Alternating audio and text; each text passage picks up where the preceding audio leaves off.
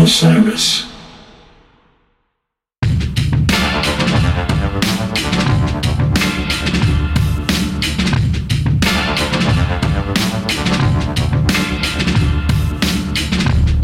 Hey everybody, this is Eric Krasno, and you are listening to the Plus One podcast. I want to thank everybody for tuning in and everybody that's been sharing the show with your friends. We're up to episode 62 this week, and I have a really special guest on the show, so I'm excited to get into that. But first, I want to give a shout out to Osiris Media. They helped me put this show together, and they have a lot of other great content that you can find at osirispod.com. Also, I have a brand new single that was released on Friday, and I have a whole new album coming September 17th. The single is called So Cold. It's available on all platforms, and you can find out more about that at Eric Krasno on my Instagram or erickrasno.com, and you can listen to the track, you can see the brand new video, and find out a little bit more about the album. I also have a lot of shows coming up. We are back in the world of live music, and it feels really great. This week, I'll be at the Blue Note in New York City, 2 shows every night, the 29th, the 30th of June, and the 1st of July. I'll be at Peach Fest the following weekend, July 4th weekend, with O'Teal and Friends, and I'm also part of the Guitar Pull on the Sunday, July 4th at the Peach Fest. And it just keeps continuing. In August 12th, my new band, The Assembly, is playing Antones, the legendary Antones in Austin, Texas, with Taz, and a few other special guests will be in the building. And again, just check out erickrasno.com for all the tour dates and all the special things I got coming up. I hope to see you guys out on the road. So my guest on the show today is somebody I've been checking out for the past 6 months or so. Huge fan of his playing, his songwriting, his singing. I found him on Instagram. I had a few friends actually send me his profile, and I started checking out his live videos. Incredible slide player, such a tasteful musician, and a really, really cool cat. And we started talking online and nerding out about guitar and about pedals and all those types of things. So I had to ask him to be a part of the show, and I'm really fortunate that he said yes. So I'm excited to get into this interview with Ariel Posen, but first we're going to take a quick break to hear from our sponsors.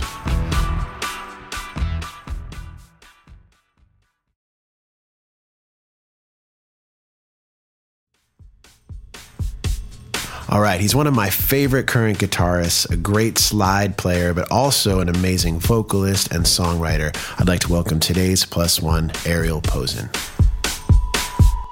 Yeah, I'm curious, man, what it's like growing up in Winnipeg and what your musical upbringing was like. Was there music in your household? Are your parents musical? Both my parents are musicians. I mean, they always held down day jobs. My mom was a teacher. My dad worked at the CBC, which is the main radio station, national radio station here in Canada. And he ran a show called After Hours, which was this jazz show for cool. 25 years almost. But on weekends, they would be out of town almost every weekend doing a gig with their band. They had this folky band called Finjan, and they would be playing primarily all over Canada, but they'd be in the States as well. And yeah, so a lot of them being away on the weekends, and then summertime, festival seasons, my brother and I would join with them, and we'd make these little family trips out of it. Right. And it was a lot of fun. And when you're a kid, you don't really appreciate it at all, and you're just like, had I known that this would be my life as well, and like it shapes you, no kidding, like when you're around that kind of stuff. But I was always like, I don't want to watch, I don't know, whoever, like someone amazing tonight. I just want to go back to the hotel. I just like too young to care.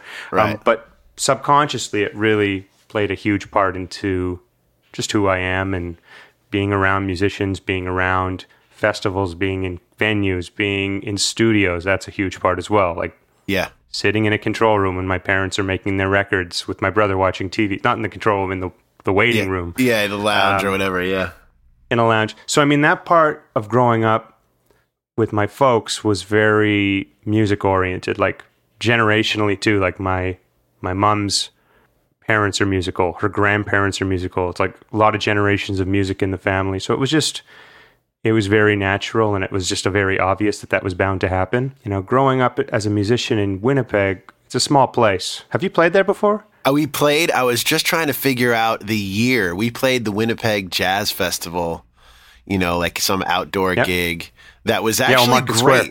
It was a great gig. I remember we were kind of doing all the Canadian festivals that summer. Nice. With Soul Live, and I remember it being like a really great gig. And we also went back and played a club. I don't remember what it was called, but I remember playing and it was a great gig too. I remember not expecting a lot from our like Canadian tours, like because we didn't do a ton of them, but they were always great, you know, and always like way better than expected, you know, and there'd always be good crowds and like amazing energy and then in Montreal, we've played a lot in Toronto. But as far as getting out into Winnipeg and other places was pretty rare for us. But when we did, it was great, you know? Yeah. Winnipeg Jazz is a great one. Old Market Square in the Exchange District is where the free stage I show remember is. that play. A really cool spot right there. Cool little tiny spot, like just big enough, but also just small enough that it's not... I mean, Montreal Jazz is amazing. Toronto, Yonge and Dundas, or wherever they do, like... Those bigger areas can just, when you start being able to fit in too many people, it feels like there's just too many people there. But the slightly smaller, yet, you know, a few thousand people still really feels good. And you're not claustrophobic in any way. So, right. But yeah, Winnipeg, like very small city, population these days, I'm just guessing, I think is around 750,000. Maybe we're closing in on 800,000. Right. Like city proper. We're right on top of the Midwest, so we get that prairie, harsh winter weather. Yeah. So from November till about March, sometimes even April, you're stuck inside. And what else are you going to do if you're into music or any kind of art? I mean, like you're just going to kind of work on it. Yeah. So there's a lot of shedding in those cold months. And eventually, I mean, you still gig in those conditions too. You have to. It kind of shapes you, and rather than, you know, normally being in a place that's gorgeous weather 365 days of the year, half the year you're stuck inside. So you make the most of it. For me, I can only speak from my experience, you know, maybe I'm jumping ahead a little bit here, but like it was a lot of shedding and listening to music and jamming with friends and writing in those times when we couldn't, you know, be outside or take advantage of things that somewhere in a really nice city with a great climate year round you'd be able to do. You know, it's funny. I moved to LA a couple years ago and I love it.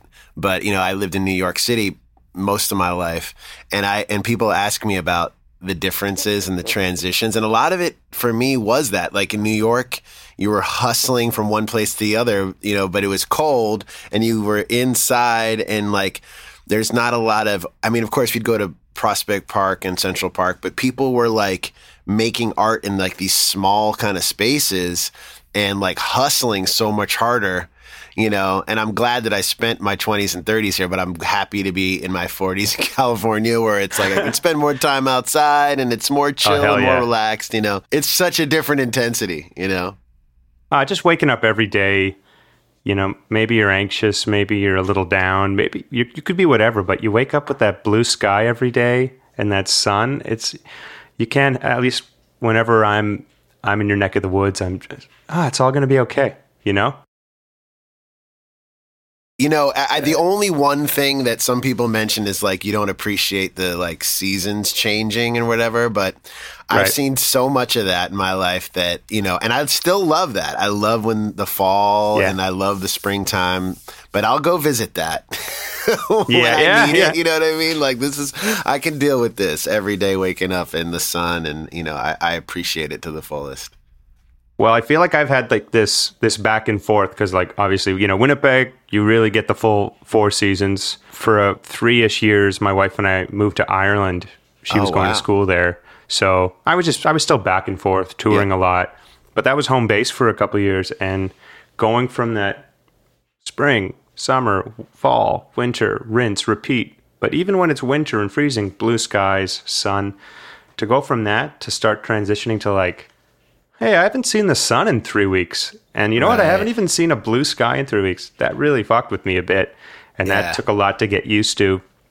So when that was done and we were just, back in Canada, and whenever I'm in the South or, California, anywhere like that, it's, even though I like season change, it really makes me appreciate it because it feels like a time capsule. It feels like we have like weird deja vu. I don't know about you, but I haven't been in school since I was 18, but whenever September starts, August ends and summer ends, I always have this weird feeling like, school's starting up. And like I haven't been in school. I think I've been alive almost the same amount of time not in school as when I was in school, and it still feels like that. But I kind of like that. I like those kind of things. So to have the whole year feeling the same, there's obviously pros to cons to and cons to everything, but I like that sky, I like that blue sky. Give me that for sure. Yeah, I'll take the blue sky. I mean, and it does get like brutally hot.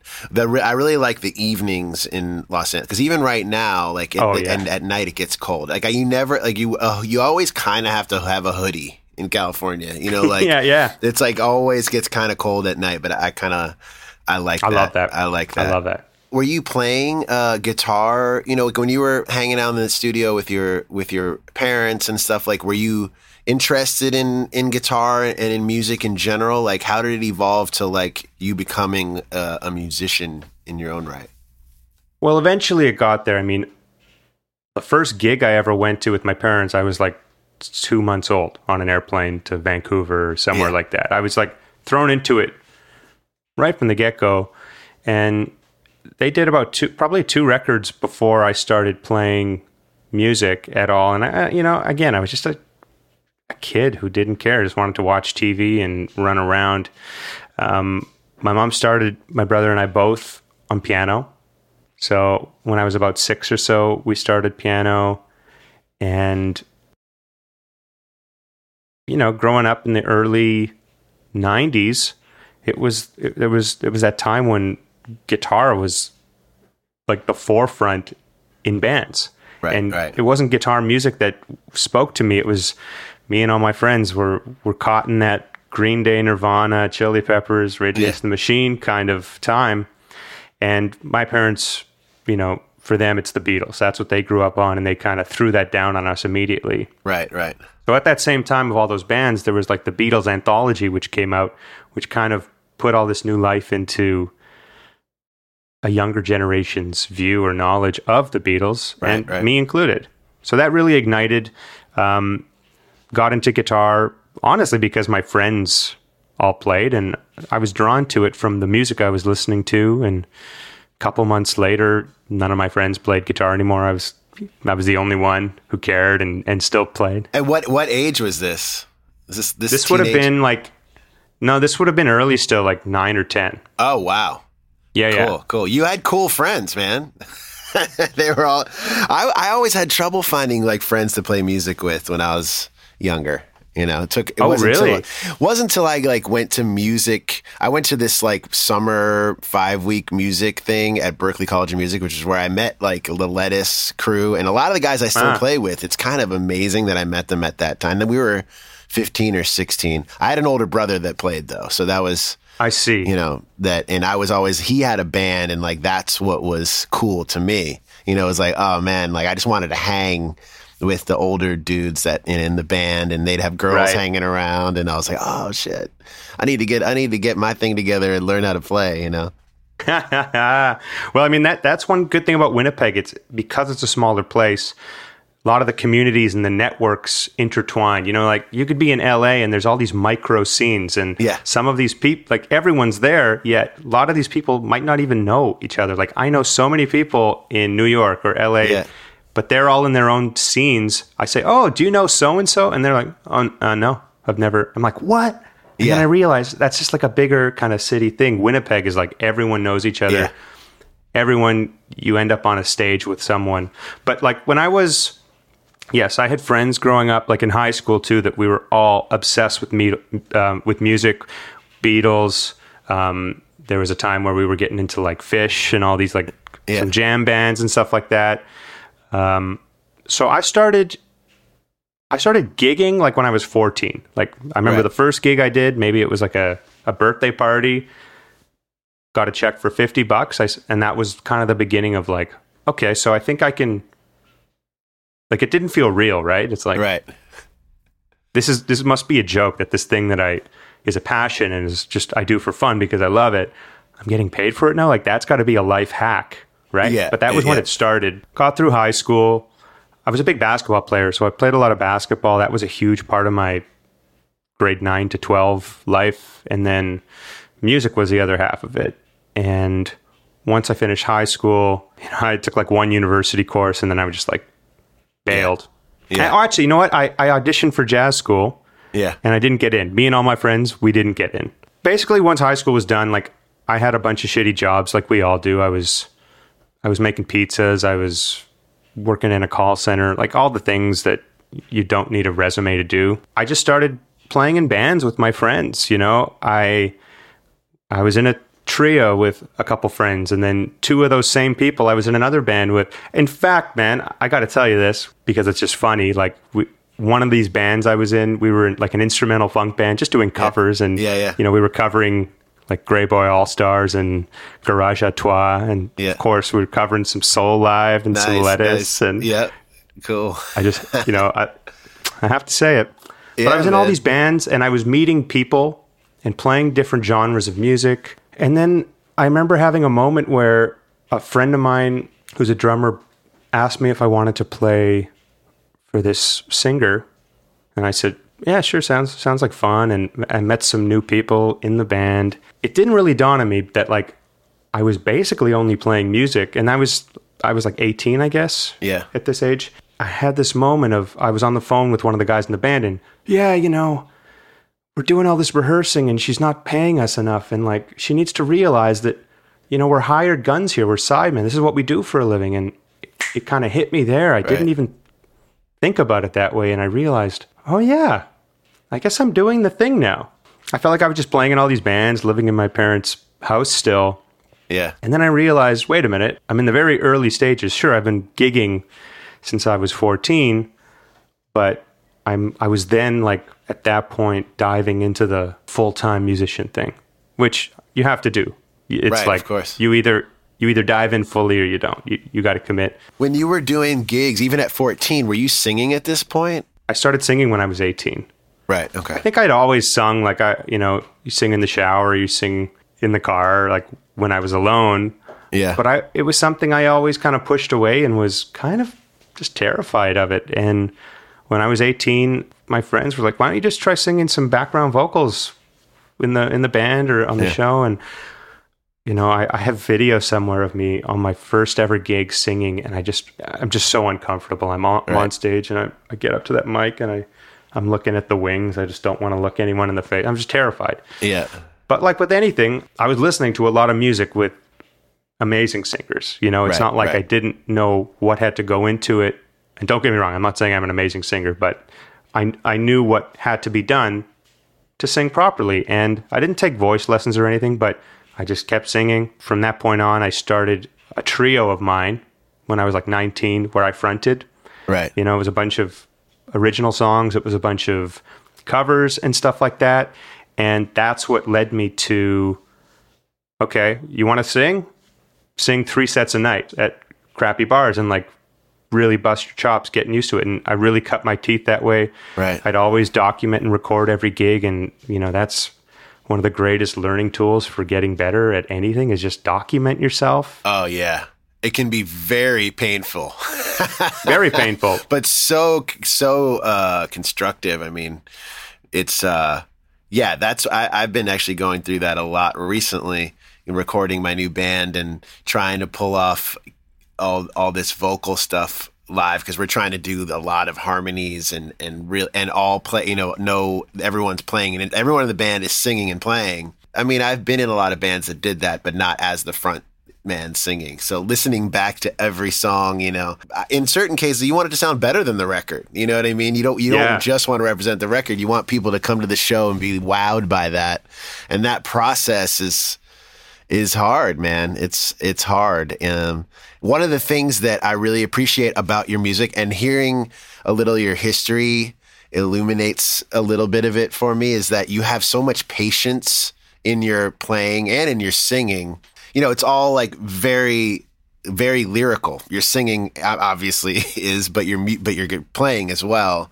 That's something, it makes sense now that you say like you listened back to a lot of your things. Because a lot of the comments I have when I listen back to myself is I could have played less notes and, just chosen, made better choices, And I think that's something I've evolved at over time, and it makes sense to me that you were like around studios and around a lot of music at a young age, because you're relatively young for making records the way that you do. And I'm curious if I think you kind of explained that already, but if there was like any moments that were kind of like pinnacle moments for you where you realized that, or it started crystallizing in your playing or singing. I don't know if there was a specific point, but I feel like when I was in my early 20s, I had what felt like thousands of bar gigs under my belt.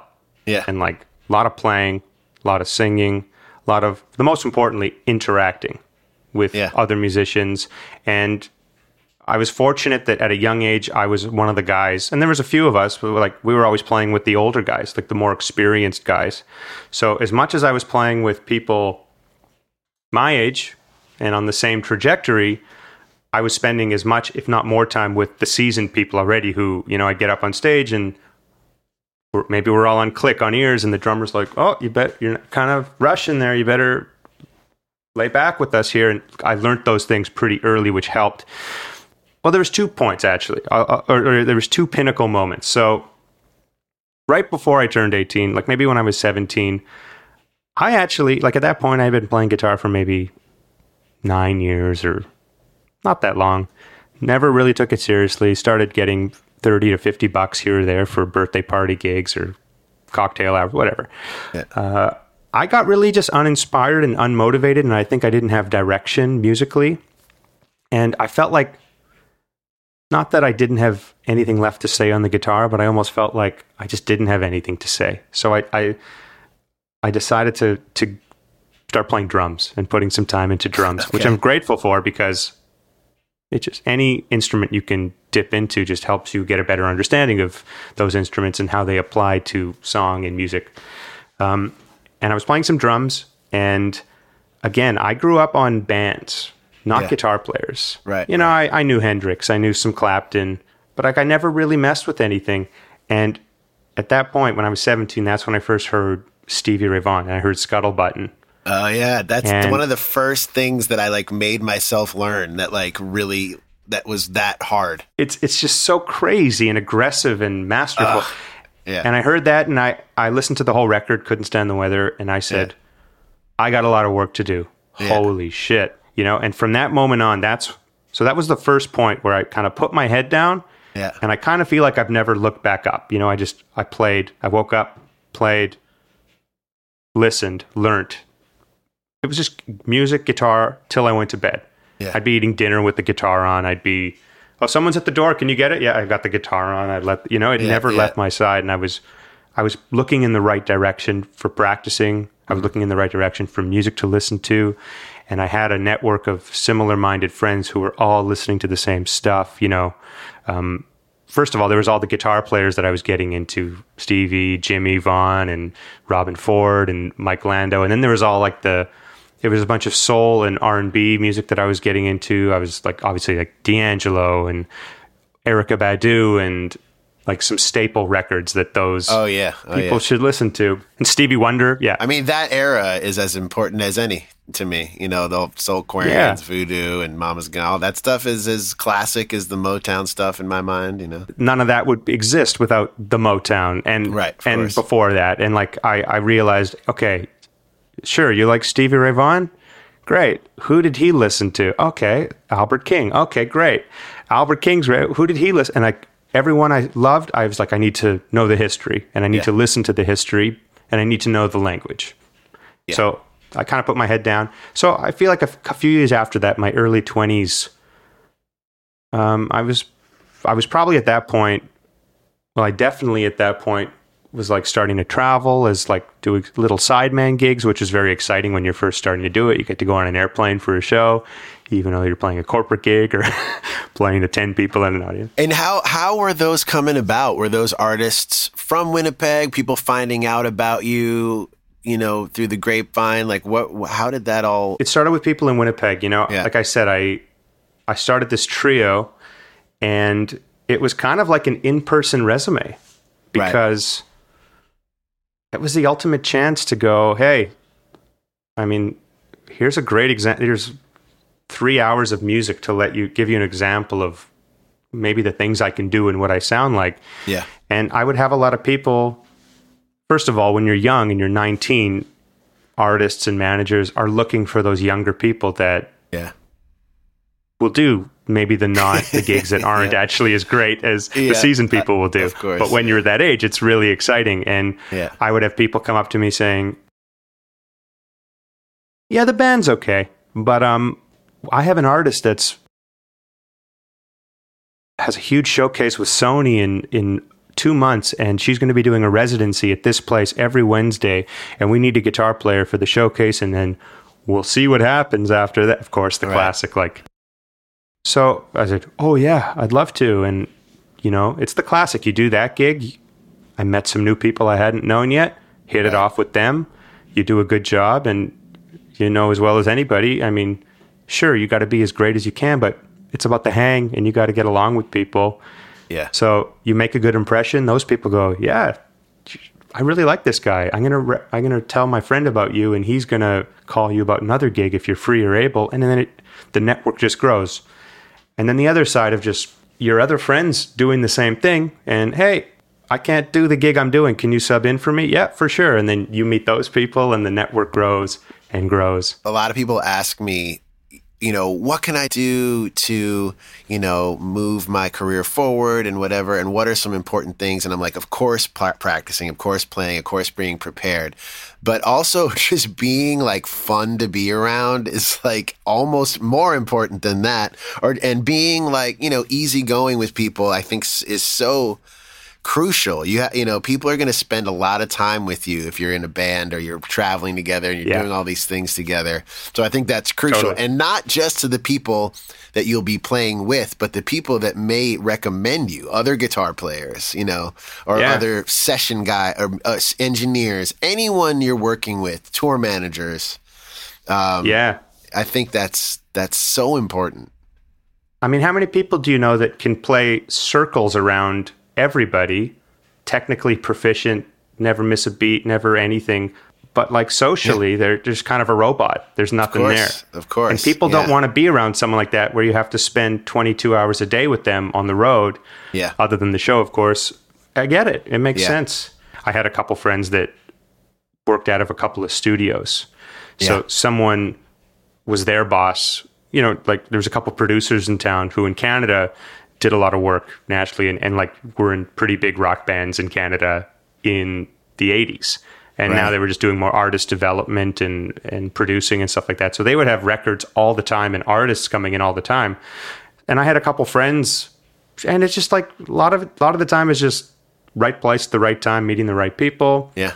So I had a couple people that I really hit it off with. I was good friends with them, and they always just needed a guitar player for like, hey, I'm doing 2 songs for this artist here. Hey, I'm doing this EP. I'm just doing 1 song. Can you come in after your gig at midnight to the studio? And I would be doing a lot of that stuff. And that also just started my studio experience, which for those that aren't really aware, your stage experience and your studio experience are one and the same, but also entirely different at the same time. It's just networking, man, and building that scene, building that network. We'll be right back after this short break.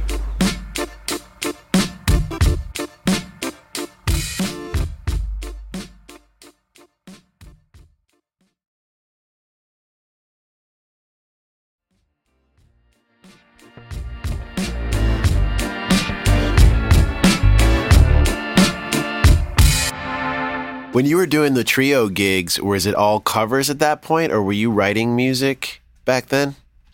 That's where I started to write. Yeah. The first thing we did was like I probably picked 15 songs up for a set list. Everything from the Police to Doyle Bramhall to Stevie Ray Vaughan. Who knows? I like anything that like a 19, 18-year-old guitar player wanted to play in the early 2000s, like whatever, probably some Mare, probably some, all the stuff that was very popular then. Yeah. But we recorded a demo. I wrote 3 songs, and we recorded that first so that we had a little work tape to shop around to get gigs. Right. And then I'd keep writing, but we didn't have that many songs. It was honestly more of like a gateway drug to just jam and play and make money doing it. Yeah. It was never in my mind like, I'm going to pursue this original music thing with me as the front person. I ended up being in a lot of bands and scenarios where I was writing collectively with other people, and it was original music that I'm very fond of. But me as like the front man, that gig was just getting experience, playing with my friends, making money and getting them money, getting better as a musician, learning, and getting gigs, honestly. Right. It was like so yeah, I mean, we kind of stopped doing that when we all started getting real gigs, for lack of a better term. And I didn't come around to the idea of writing for myself, and this is jumping the gun, but we can get there later, till I was 30. So there was quite a big gap. Right. And in between that, as you were obviously playing with all sorts of people, and I know, well, the way that my good friend Danny Mayer, a great guitarist, is the one who showed me your music like a little while. Like I guess it was not only in the last year or so, but then I found the brothers Landreth, which I hadn't actually known them either, which is kind of crazy because then my other guitar player friends were like, "Oh, you don't know them?" Blah, blah, blah. So I was curious, like how you linked up with them, and they're from Winnipeg as well? Am I right? Those dudes are, like I was saying, my initial circle of people when we were all 18, starting gigs. Yeah, it wasn't a gig where, oh, did you audition for that? Did you? No, those guys are the guys that stood up with me at my wedding. Like I've known them my whole life. So I figured that, but I wasn't sure. Yeah. So it's 2 brothers, that band, and they did a record and they started touring a little bit. And I was at that point doing a lot of touring with Canadian country acts, like Canadian pop countries, which is huge in Canada. I know it's big in the States too. Tour buses and like nice theaters and sometimes arenas and big festivals, like good paying. I was like on that sideman hustle, big time. Yeah. I was just hitting it hard, a lot of traveling, sessions at home. And they started their band. They did a record and they were doing some touring. And very early on, they were in a pinch, and their keyboard player needed to leave, so they needed someone, and they asked if I would step in to help. And I said, for sure. And I kind of just, because when you're growing a band, it's the kind of thing where we're going to go play Rockwood Music Hall. Hopefully maybe there's 30 people there. But the next night we're going to drive 8 hours and go play in Lexington, Kentucky, and we're just playing to the sound man. It was that kind of early stages. Yeah. But I did that for about 5 years. Got it. And then I split off. And that band too was just a great experience because that was kind of the beginning of, okay, I've been a sideman now for a very long time. I'm really good at learning other people's parts. I can learn a set list really fast. I can get the sounds. I'm there to serve your song, and I'm there to sit in your picture, that whoever you're hiring me. And playing in the band, even though it was a sideman role still, it was really about, serving the songs. It was about a lot of singing, a lot of harmonies.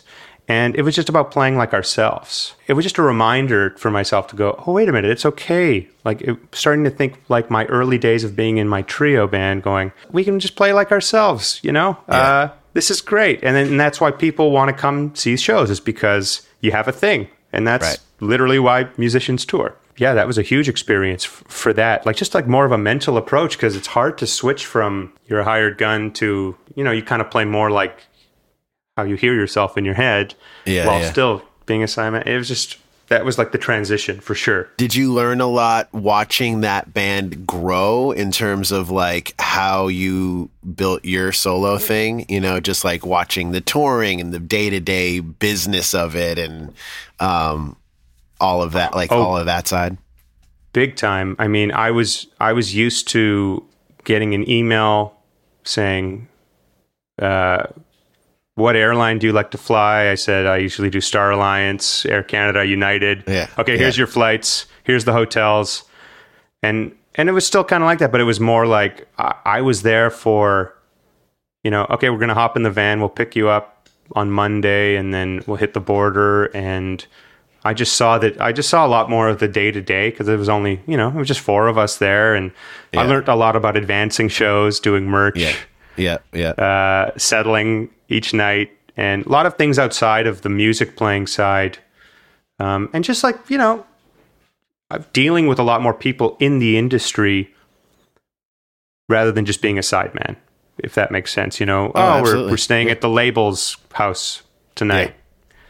Just talking shop and being immersed in a similar yet different scene. I felt like it was stuff I already kind of knew, but it was just like this little intricate details that just give you more perspective. It was more perspective, My sideman stuff I've done is kind of like played with Phil Lesh's band, but it's also very immersive. They want you to do your thing, but business wise, I just show up. You know what I mean?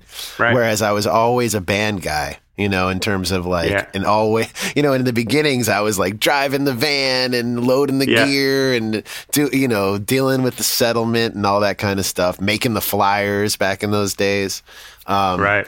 Which was a cool experience. It's so different now though. 'Cause I feel like I've lived in this time where I've watched things completely flip, where now it's all Instagram, it's all social media. But I was literally riding a bike around town, handing out flyers and taping them on. Yeah. And I'm sure you caught a little bit of that too. Yeah. When I started taking playing music seriously and trying to have a resume, everyone was doing, and maybe this shows that I'm still a little young, but MySpace was the thing. Oh yeah, MySpace. Yeah, check out I'm MySpace. Playing at this bar. You have a couple tunes on there of random sessions you've done, and you have your top 8 friends on there. Oh, that's right, the top 8. There, yeah.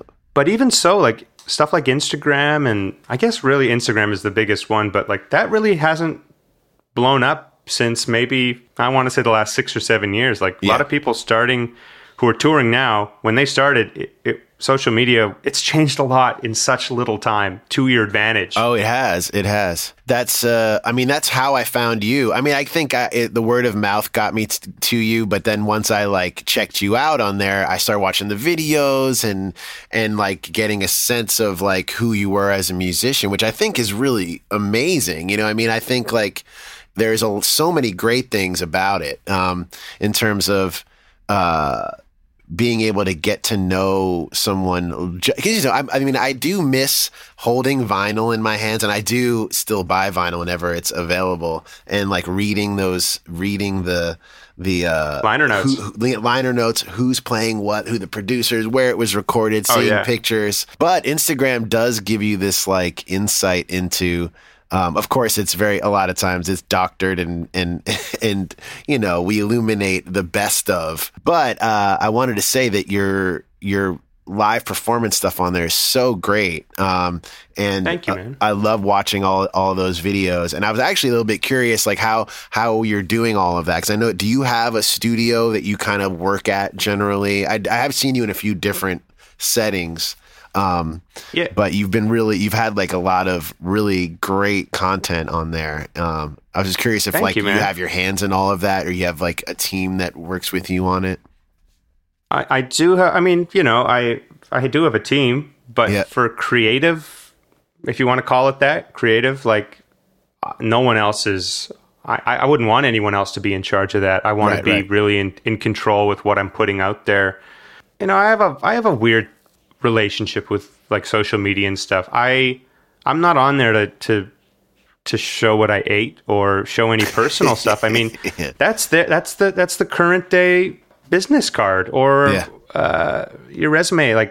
I know a lot of people use it as, this is what I do. This is, and I know a lot of people make money from being influencers or whatever. All good. I don't have any problem with what anyone does. I try not to get consumed by it, but I know that it's important to it's a little thing, even though it's just highlight packages of who you are and what you do, it's something it's good to continually feed into. Right. And hopefully, you know, it keeps people engaged. But the end goal really is like, yeah, you know, I play guitar, sing, whatever. Sometimes I'm really digging this pedal or whatever, but like, come see a show. Yeah. Come buy a record. That's what it's about.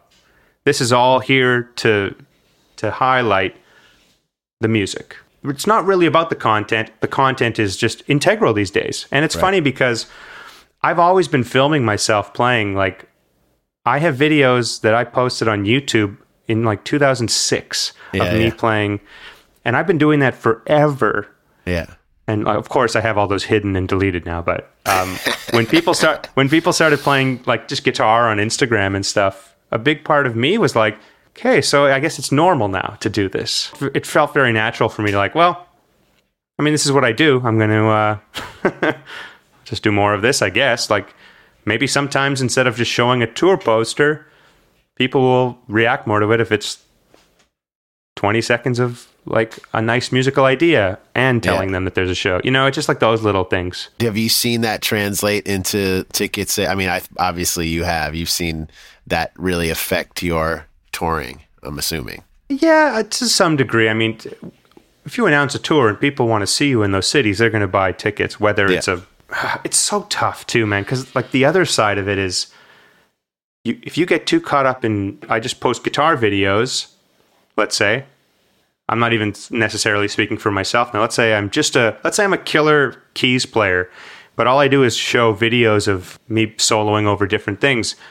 But now I'm trying to push an album, or like, let's say I'm teaching keyboard stuff. You grow a following doing that. Hey, now I'm going to say my new record's coming out and I'm going on tour. That'll get a lot less love sometimes because most of those people that are following along are there for your little lessons, or they're into your sweet little quick bits. Yeah. Yeah. And they don't care about the original music. So I found that the trick and the challenge of it all is just trying to make it all cohesive and tie it all together so that this is true. No one's there just for one thing, so to speak. It's tough. It's a weird thing. I wonder what it'll be like 5 years from now. I'm not really good at, I mean, I started posting some guitar stuff here and there, but like my wife was kind of like, you never post any, like I would just post gigs, you know what I mean? I'm doing this, I'm doing that. And then with the podcast, started doing that. But, you know, a lot of people were like, just play some guitar on there. So, you know, but then I do that, but I also want people to like hear my actual songs, you know, and it's that, and then if I do that, it's always hard to tell what exactly you want to do. But yeah, I mean, mostly I use it to promote a record or a tour or shows or whatever I'm doing. Exactly. But sometimes, you know, especially in the COVID times, it was like, okay, I'm sitting here playing guitar. I might as well film something and, you know, see if we can get some engagement on there and give somebody what they want. Well, you were asking earlier. Yes, I do have a studio, like a home studio set up. Yeah. Nothing super fancy, but I mean, enough for me I do a lot of remote session. Like most of the sessions I do now are from home. Yeah. I've produced a couple things over Zoom. Like that's just the time we're living in. So, I mean, for sure. I was like, you know what? We're stuck here for who knows how long. We're going to be sitting at home. Maybe I'll just like try to get a better setup for video and audio. And I know a lot of people did that too. Yeah. And the biggest thing in my mind was like, okay, you know, I have a record coming out, Headway. It was originally going to come out September of 2020. Yeah. Now we're going to push it to March, make sure there's a good campaign and a good strategy. I'm home all the time.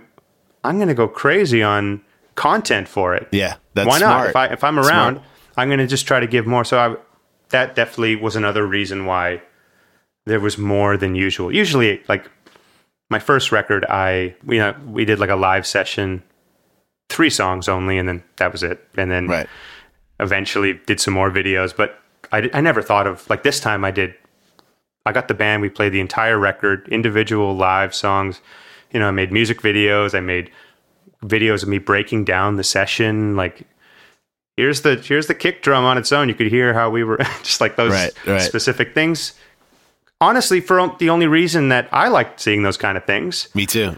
Man, I'd love to see a breakdown of like the Voodoo record. I'd love to see someone sitting down or whatever. And so I was just like, you know what, I'll do that. Had the time, so I did it. And was that recorded pre-COVID, the actual headway? It was, yeah. Okay. We got it. We got it in just in time. We did it December 2019. Yeah. I was really lucky because we did the record January, February, beginning of March. Like I had a UK tour, I had a Sweden tour, and a couple Canadian dates. And then the plan was to take 3 months off to start mixing the record. So right when my time off started, pandemic started. So wow, crazy. At first I was like, oh, great. In 3 months, we'll be back at it. And it's all, but obviously it turned out differently. But in terms of the record, got everything tracked. And where did you cut the record? In Winnipeg? Yeah, we cut it at the same studio that I've done all my records at. Right. And it's actually the same studio that my parents have done all their records at. Wow, crazy. Yes. So it's a studio. It used to be called Channels. Yeah. Fantastic 70s vibe studio. Cool. Carpets on the wall and wood panels on the wall. It's just like very vibey. And about 5 years ago, my friend Paul Yee took it over. They were about to get rid of the entire studio, and he basically resurrected it. And Paul and I have musical history from the beginning. Like he was in that trio. Yeah. We've been playing music together crazy. forever. Okay. Yeah. And he's an amazing bass player. He plays drums. He kind of plays everything. But he runs the studio. For me, whenever I go there, it feels like home base because I have all this history of, I was there when I was 3 years old, hanging out, running around like a maniac. So whenever I go there now, it's always just home base. And, this was my second record. I had done two live records in between. One of them was at the studio too, with a live audience inside the live room, which was very cool. Oh, cool. But I just felt for a second record that sometimes if it ain't broke, don't fix it. I felt like I had evolved from my first record. So I co-produced this record, Headway. Same producer, Paul, same studio. I just wanted to maintain the same vibe there, and I'm glad I did. Yeah, and you brought JJ up, right? And he played drums on a lot of it. He played on the whole record. There's one song we had to redo just simply because it was just, I decided the tempo was needed to be changed. So we just had to redo it after. Having JJ was such a great experience. I mean, you were saying you have a lot of history playing with him too, right? Yeah. In various, mostly with Tedeschi Trucks Band, where I played, I worked with them on their records, but I also ended up playing bass on a tour with them and with JJ and in Falcon, which was such a cool that's fun experience. Yeah. But I love JJ. He's one of my favorite guys, and his pocket is just so great. It's funny because as soon as I heard it, I recognized like the snare.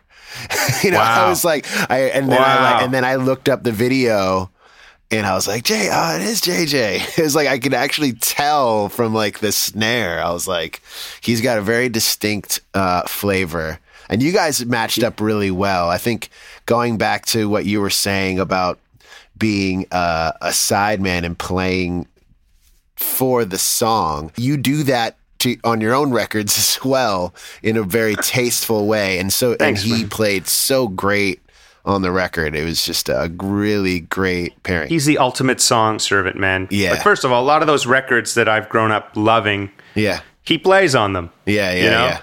So I've been a fan of him forever, and once we connected, and it just I really wanted to just bring someone in on the drum chair for the sake of just adding some extra fire, Yeah. And JJ was up for doing it. I flew him to Winnipeg in -30 weather. He came straight from a gig, and the thing about him is like, well, first of all, he's the sweetest guy ever. But once he sits on the drums and, everyone else, my co-producer, engineer, my bass player, all fans as well. But everyone was a little on edge, not like nervous, but just it was a new character to this environment that we were all so familiar and comfortable in. It really kept everyone on their toes, but at the same time made everything so much more exciting because I don't know if you've experienced this, but I'll just use Winnipeg as an example. The place that you grow up, there's a lot of like local, just musical things. Like, we're going to do the Winnipeg, no hats on the first verse, or like, that fill is so Winnipeg. I think that just happens kind of everywhere. And you get stuck in thinking in those ways, we better push that shot if we're all going to jump on that. We're all going to jump on that, right? Let's hit that. And he came in with his own way of doing things. So we would normally in our mind be like, oh, we're going to push this. And he'd play through it. Yeah. And at first we'd go, oh, we better tell him to push through it. And then we'd listen back and we go, oh, no, that was not at all. That was better. This is so hip. And it was a learning experience that way because it just brought in different elements. And that's like 101, the perfect example of bringing someone in for a record like this. He brought exactly what I could have, everything and more I could have asked for. So, I mean, it was a learning experience. You know, we've become really good friends. We, right after that tour, we were both in the UK, like a month after tracking. And like, it turned out to be his birthday. So I brought my drummer and it was the whole Tedeschi Trucks crew, like surprised him for dinner. And it was just like he's such a great guy. It was such a great hang. He's the best. So happy to have him on the record. I feel like it wouldn't be what it is without him for sure. Yeah, it's really, really, really a great record. Did you kind of come in with the tunes like written, or was it like, what was your writing process like for the record? I'll say what the first record was like first. Yeah. So I had 8 songs for this first record, and I was actually on tour with Josh Smith, who's a good friend of mine. We were doing a co-bill tour in the UK, and I had 8 songs I was playing. And I had this moment. We were playing in London, and like it seemed like just things were going well. And I had 8 songs that I had demoed. And by demo, I mean I either had a friend play drums or I programmed drums. A couple guitar tracks, 1 vocal track, maybe some harmonies. Nothing precious. Like, it makes you cringe, but it gives the idea of the song, right? Yeah.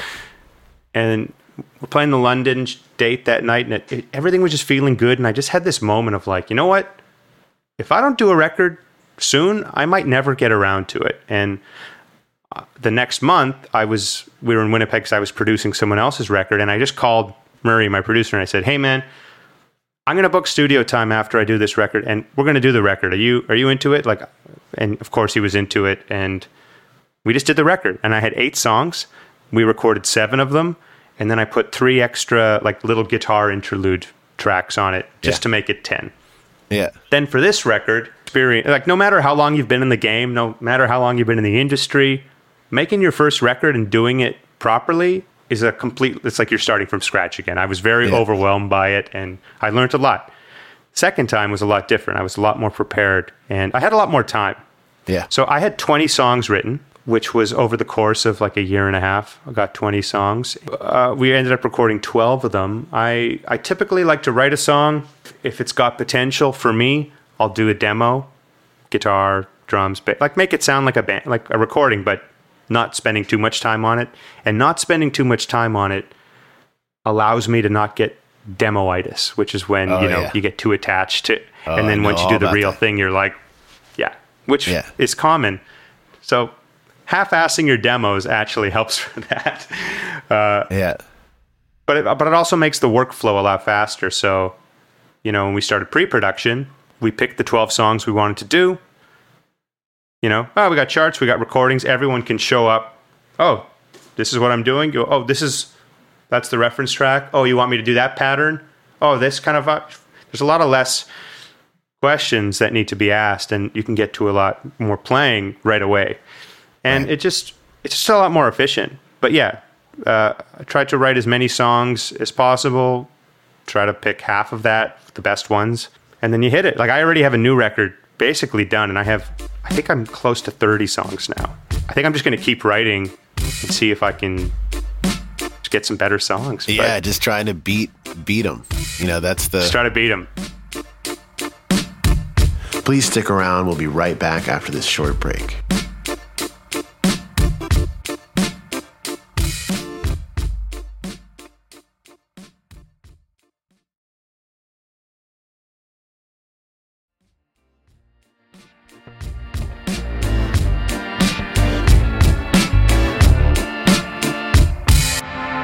I wanted to flip it a little bit and talk a little bit about guitar because it's impossible not to nerd out a little bit.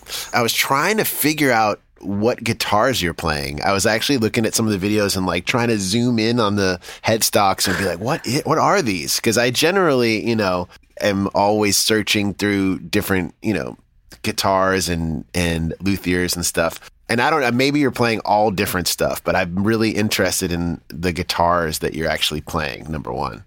I like to mix it up. I'm very much a believer that one guitar can't do it all. I think one instrument will do one thing, maybe two things really well. Yeah. And that's what I want to use it. Obviously, when I go on tour, it's a different story. I take two guitars that I know can do cover a lot of ground. Yeah. And tunings as well, because that's kind of a part of my playing. Yeah. But in the studio, it's about variety. And my first real guitar was an Ibanez RX series, but it looked like a Strat.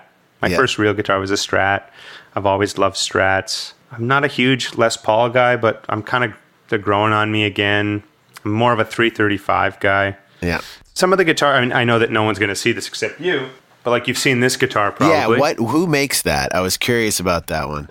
So this guitar is built by my friend Matt Ike, and it's called Mule Resophonic. Okay. So he builds steel guitars, like resonators typically. Yeah. And that guitar is a steel body. The quick backstory for that guitar, because that's a guitar I'm known for playing quite a bit. Yeah. On my first record, there was a song called Get You Back. The guitar I use on that is a $50 Tiesco Del Rey that I bought on tour in Indiana 5 or 6 years ago. Yeah. Single gold foil pickup into a K amp and a fuzz pedal, like blowing that thing up. Yeah. And it sounded amazing. Oh, and I tuned it to baritone tuning. So short scale guitar tuned to B standard. It kind of like set some light bulbs off for me, and it was really fun. And I tried gigging with it, and it was just the most temperamental piece of shit. You just couldn't play that thing. Yeah. So I was buddies with Matt. I was well aware of his resonators, and for the longest time, I was bugging him. Would you ever do a Strat version of your electric? Because he was doing a Tele style model. Yeah. And eventually, he did. Yeah. He got into it, and he made this Strat, which is just, 2 humbucker, volume tone, and it's tuned like a baritone, but it's 25.5 scale length, like a normal Strat. So it feels and sounds like guitar, but it's lower. Because you know the difference between like grabbing like a real baritone where it's like spanky, like kind of like bass almost. Yep. This is more in that guitar sonic region, if you will. Right. Okay.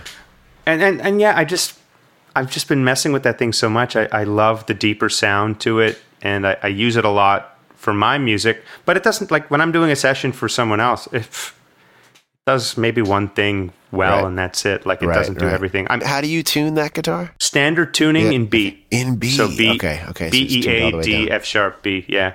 Down a fourth. And how did you find that? How did you did you stumble upon it from messing around with baritone guitars, or were you just tuning down and working on open tunings and landed there? I was working a lot in open tunings. Like I play an open E. Yeah. But if you play an open E, you can play an open D, you can play an open D flat, you can play an open C. So I have a guitar for every one of those keys. Right. And like the lower you get on that, it was like, that sounds really nice. I wonder if I could do the same thing in standard tuning. And there was a song on Doyle Bramhall's second to last record called My People. Oh yeah, I love that record. Yeah. That record is so, and the guy that mixed that record mixed my record, Kean Reardon. But anyways, there was that Doyle song where he was playing a baritone in drop D. So it was like drop A. Oh, and there yeah. was just this something spoke to it. So like that kind of inspired that tuning for that Get You Back song, which then kind of inspired me to just mess around with the tuning more. And I like, you know how it is when you're into something and something's inspiring you, it's hard to break out of it for a while and it becomes the norm. So I just have been kind of caught in it. I almost feel like I can't do me, like a show of mine, I can't do it without that guitar. Yeah. And then in the open tuning, I just love the sound of open tuning because for me, it's like, sounds more like playing piano. Right. And I find that standard tuning feels and sounds like the chords we play are very guitar-like. Open tuning, it just sounds more like piano chords. And I almost play in two different ways in each tuning. Therefore, I like to have one of each for writing, for shows. If I get a little inspired in one or I lose interest in the other, at least I have one to fall back onto to keep motivation and ideas going rather than just like staying in standard tuning all the time. Yeah. That just helped me. Like, I think I'm the type of person that needs to keep mixing it up. I don't know what that says about me, but like, I just like mixing it up. I don't like staying on one thing for too long, whether it be absolutely a tuning or even like a type of guitar. For like, if I use too much of one guitar for a while, I'm just like, my ears get tired of a certain sound. I need to just like, I know a lot of us are like that. So, it's true. It's true. And I think open tuning has been something for me, like, that's really helped writing. The one thing is that I never have gotten comfortable enough to like play a gig. I mean, I'll play it for a song, but I'd like to actually like improvise and solo in an open tuning. I've never quite gotten there. Which I want to get there. I mean, it's funny because I just started playing in open tunings, hanging out with Derek, because we do these writing sessions, and he'd have all these guitars, always in open E or occasionally open D. So I started like playing, and he'd have all these beautiful guitars, and sometimes I'd be afraid to tune them too. So I just like, like this 1959, 335. I'm like, I'm just going to leave it where it is. But I would find all these, like you're saying, like piano kind of things and sustaining open strings and it's like such an inspiring way to write. But I never got to the place where I could like rip a solo. And also I'm standing next to like the guy who plays in that tuning better than anybody. Yeah, and I'm like, okay, exactly. I'll leave that up to you. Definitely so cool to get that different perspective and like get out of these boxes that we've learned for so many years in terms of chords. I think it's important to just accept that, like, hey, open tuning, you don't have to be as masterful as you might be in standard. Use it to play differently. Like, in fact, it's probably good for you. It is, exactly. The limitations are advantages because it's going to keep you within your musical means. And I think there's something to be said about that. The thing that we as musicians lack the most often is restraint. And there's no better way to kind of like put a guardrail in front of what you're standing on musically than like tuning that you're not super familiar with. When I started, I just got obsessed with the sound of open tuning. It wasn't even necessarily fully slide in open tuning, but just the chords and stuff. I took a guitar, I took a Strat, tuned it to open E, and I just took it on every gig I had.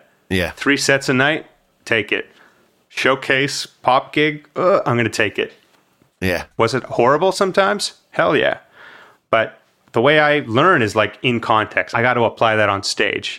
This is our normal major chord. Now it's this. This is our normal pentatonic. Oh, now it's this. I need to do that 100 times on stage rather than just at home. And that's where it eventually became a lot more natural for me, with just trial by error or like trial by fire over and over on all these gigs. So if I didn't do that, I wouldn't be able to kind of split the brain between them. But again, I still feel like I have limitations on open tuning that help. And like you were saying, it's not a bad thing. It's actually good for creativity and restraint. So it's good. Yeah, that's really a cool perspective, and it makes sense hearing your music because I think that restraint is there, but in a beautiful way. So your slide playing, is that what kind of brought you to the open tuning? Was as you were learning slide? Yes and no. I had always been playing slide because, hey, are you trying to get gigs? Have a slide, have a capo. Like it's just one of the tools. That you never know when you're on a session and they're going to go, oh, we need a slide thing, and oh yeah, I can do that. Like I said, I remember growing up and the Beatles anthology came out. They recut a couple songs, "Free as a Bird" and "Real Love," with like these John Lennon demos. Right. And I remember George taking this solo on one, and it was a slide solo, and it always kind of spoke to me. And I know there's some really beautiful slide playing in the later Beatles stuff, and then of course George's solo stuff. It's like that's some iconic stuff. Huge thing. Yeah. I remember seeing Derek the first time, and everyone in that room, normal reaction, mouth wide open, kind of in tears, like, oh my God. But I never listened to him and was like, oh, I want to do that. That's speaking to me. Yeah. It wasn't until I started listening to some other players, and there's a Canadian guy who's a pal as well. His name's Kevin Bright. Are you familiar with him? No. Okay. I gotta check him out. So I'm writing it down. He's got a lot of great solo material. He's got a bunch of great bands, but he played in he played with Nora Jones for a few years. I see. Okay. He's played with on a bunch of Cassandra Wilson records, Katie Lang, millions of people. He's a session guy. Okay, got it. And he was the first guy I heard. I don't know if he was an open C or D, and it was just these drony, beautiful chords and like mixing the fingers with the slide. It just spoke to me. Like slide to me was never like from the blues thing. It was never it was never that the Delta blues thing. It was never that. I love that. But what spoke to me was that more melodic approach. And I think what spoke to me about, Derek and Kevin and some other, Rye and like Bonnie Raitt and Lowell George. It's like it was just melody first and taking what you'd usually play on the guitar, but using the slide to embellish what you normally play rather than treating it like a novelty or just like using it like a tool. Yeah. So when I started listening to that, I was going, okay, I already played slide and standard tuning and it feels natural, but maybe I should explore the open thing just in case, because there's some real beautiful shapes that can be done. And that was simply it. It wasn't, I'm going to switch over full time. It was just, let me split the brain into two and have both options. Because Kevin plays both. So I was like, if he can switch back and forth, then I mean, it's possible, right? You don't have to just commit to one. And to this day, I still feel like you don't have to be in open tuning to play slide. The slide technique and like the approach and the nuances and really, it's not what you're playing, it's how you're playing. Slide is what's important. And like, Derek, for example, it's not the notes he's playing. It's honestly how he's playing those notes. Right. Sure, don't get me wrong. He's got beautiful note choice and he's the king. But it's how lyrical he is. It's his nuance. It's all the little details that you can't really teach. It just comes from experience and feel and all that stuff. So that's what interests me from slide. It's not tips or tricks or novelties. It was just embellishment, making more out of something that I already do, so to speak. Yep. That's basically where it comes from. And then, you know what? As a sideman, I will say that I was on a lot of gigs and maybe I just took a natural liking to it. Like I remember there were some gigs where I'd play a part, note for note, of the song, whatever. And they'd say, hey, you really got that part down. Nice. Why don't you do more of that slide stuff on these other songs? And I was like, okay. Didn't really think about it, but I think there was a natural thing going on. I think my hands were agreeing with it, and I was just into the technique. So it was just always a very natural thing.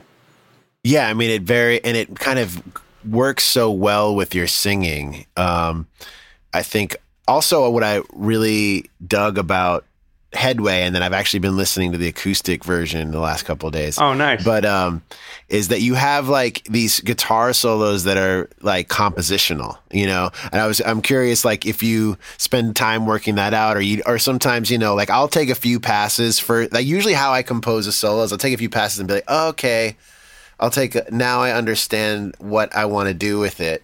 But the ideal thing is to come away with it and want to play that solo live, and want to play it again. And, of course, you change your nuances, maybe you extend it. But is that how you do your solos to a certain degree? Pretty much, I'm exactly like you, man. Yeah. I'll when I'm demoing a song, sometimes, and I'm sure you're the same way, it's like first instincts are always going to be like 90% of the idea. Yeah. Because after your first pass, you're always just kind of chasing the initial magic. So if I don't land on something in the demo stage, then I save it. We do the actual record. I'll do a solo. Same thing. I'll try to think of an idea, or I'll try to go for a theme first thing. And yeah, it generally takes a few times. Yeah. And then you just know when you know. I think the important element for a solo to be just more compositional is that it's just it has to have like a story arc. It has to mean something. It just can't be notes. It has to be melody. It needs to have a theme to it. And that's what I'm always chasing. So I'm not doing a solo thinking, I better put this awesome lick that I just learned in it, or I better put this then. It's just what will serve it. Just like writing a song or putting down a verse part. It's like, how will this solo serve the song?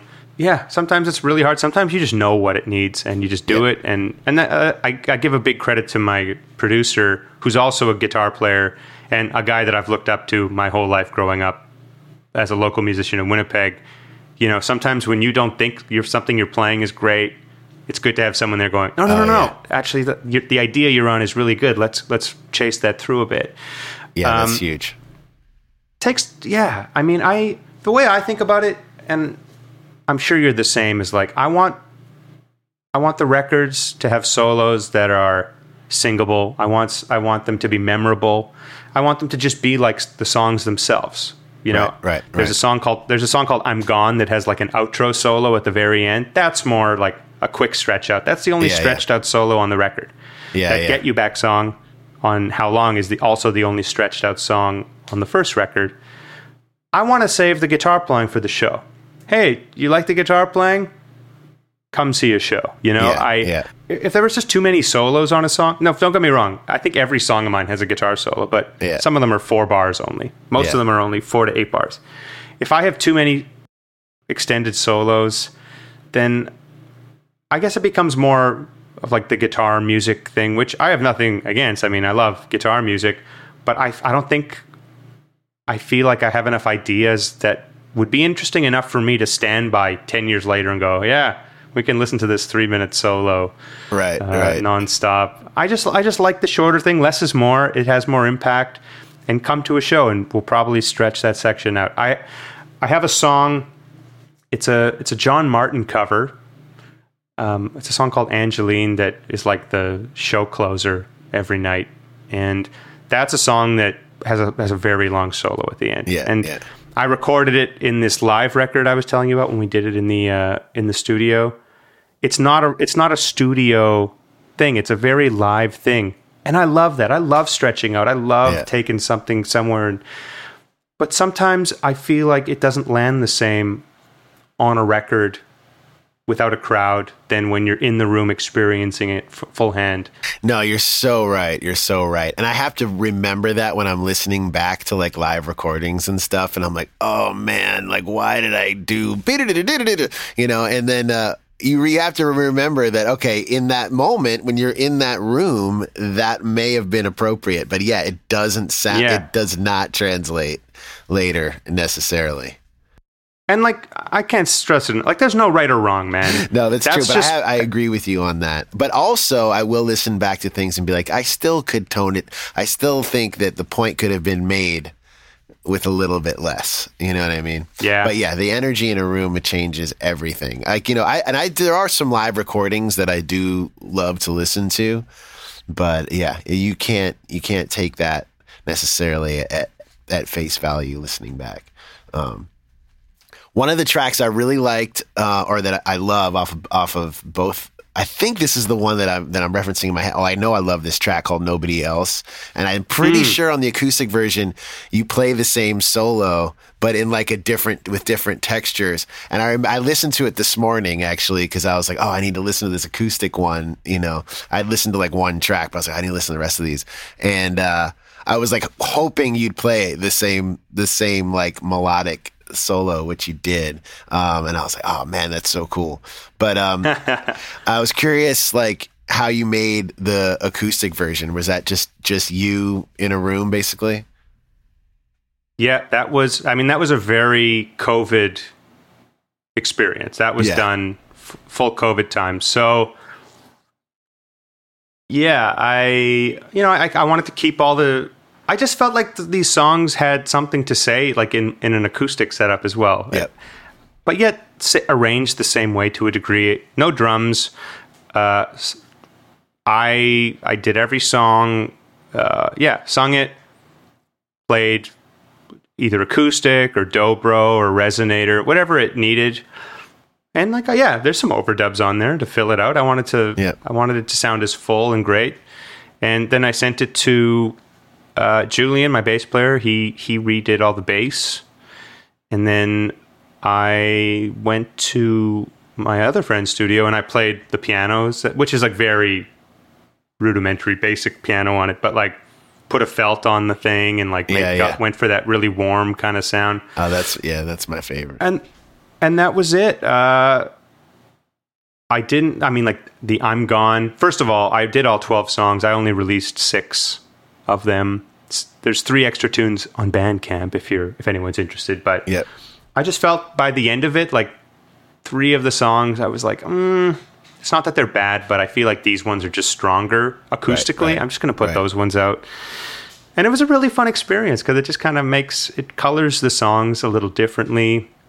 Also, because we're not touring right now, I wanted to have something kind of in the holster right away to go, hey, remember the album I put out 2 months ago? Here's another little variation of it. So yeah, a song like Nobody Else, I thought lended itself really well to acoustic because it's already a very open, like there's a lot of space on the original song already.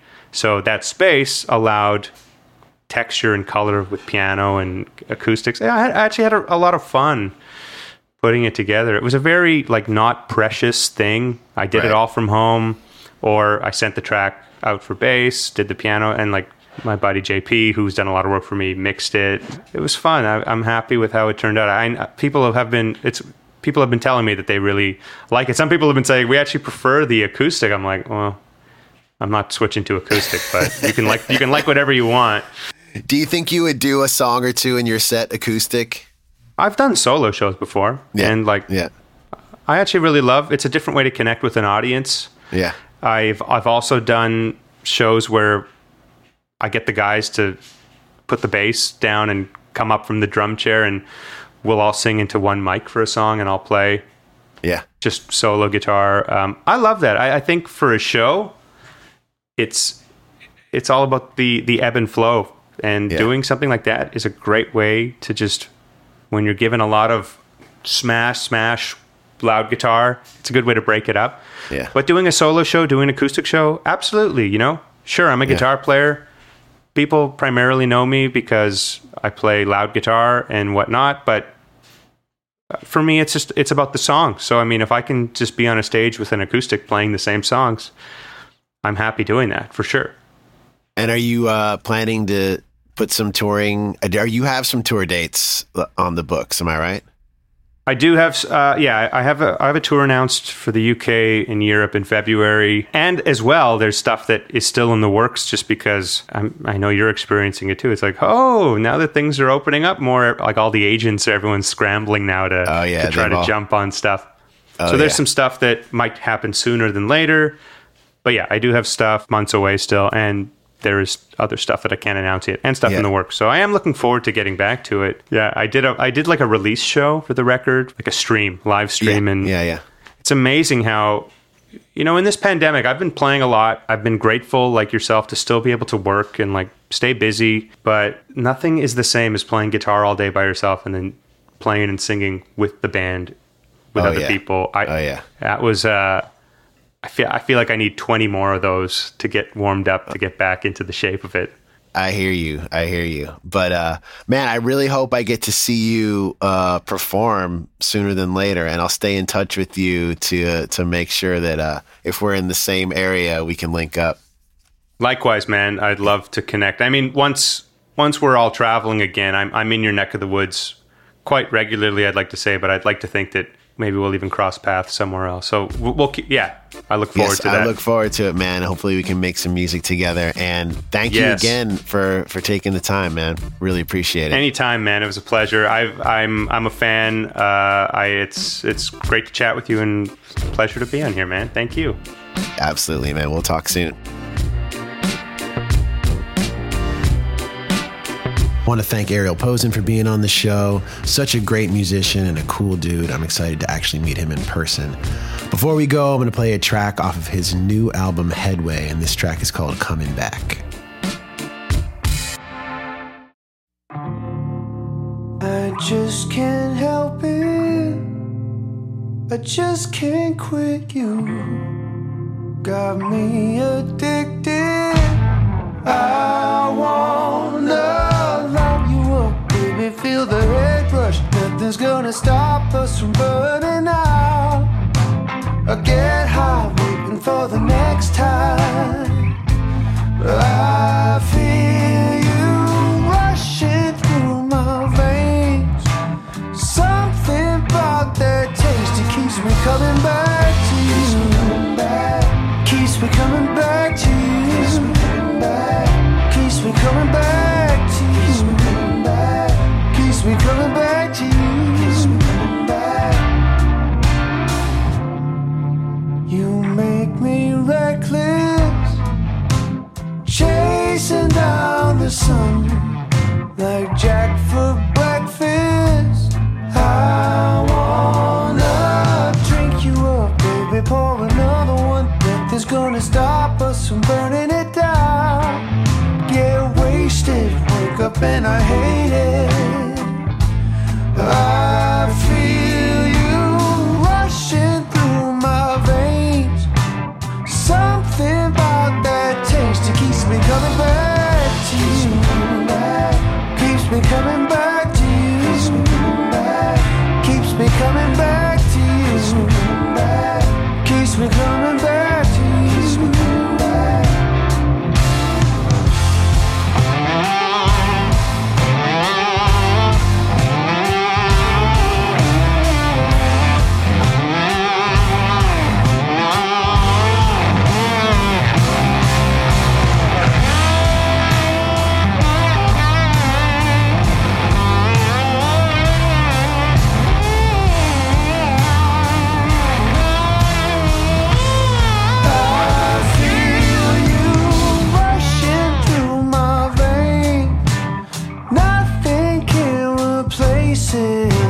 Something about that taste. Something about that taste. It keeps me coming back to you. Keeps me coming back to you. Keeps me coming back to you. Keeps me coming back to you. Keeps me coming back to you. Keeps me coming back to you. Keeps me coming back to you. Keeps me coming back to you.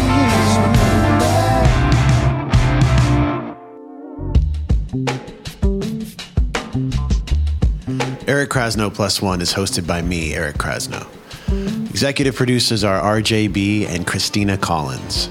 Audio production by Matt Dwyer. Produced by myself and Ben Baruch of 1111 Group. All original music is by me, and most of which are instrumentals from my album, Telescope, under the artist name Kraz.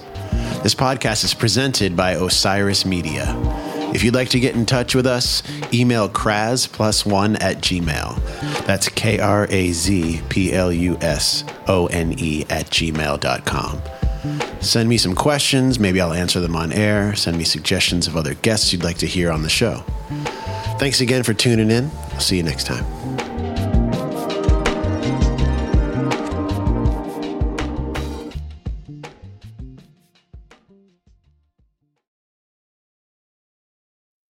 Osiris.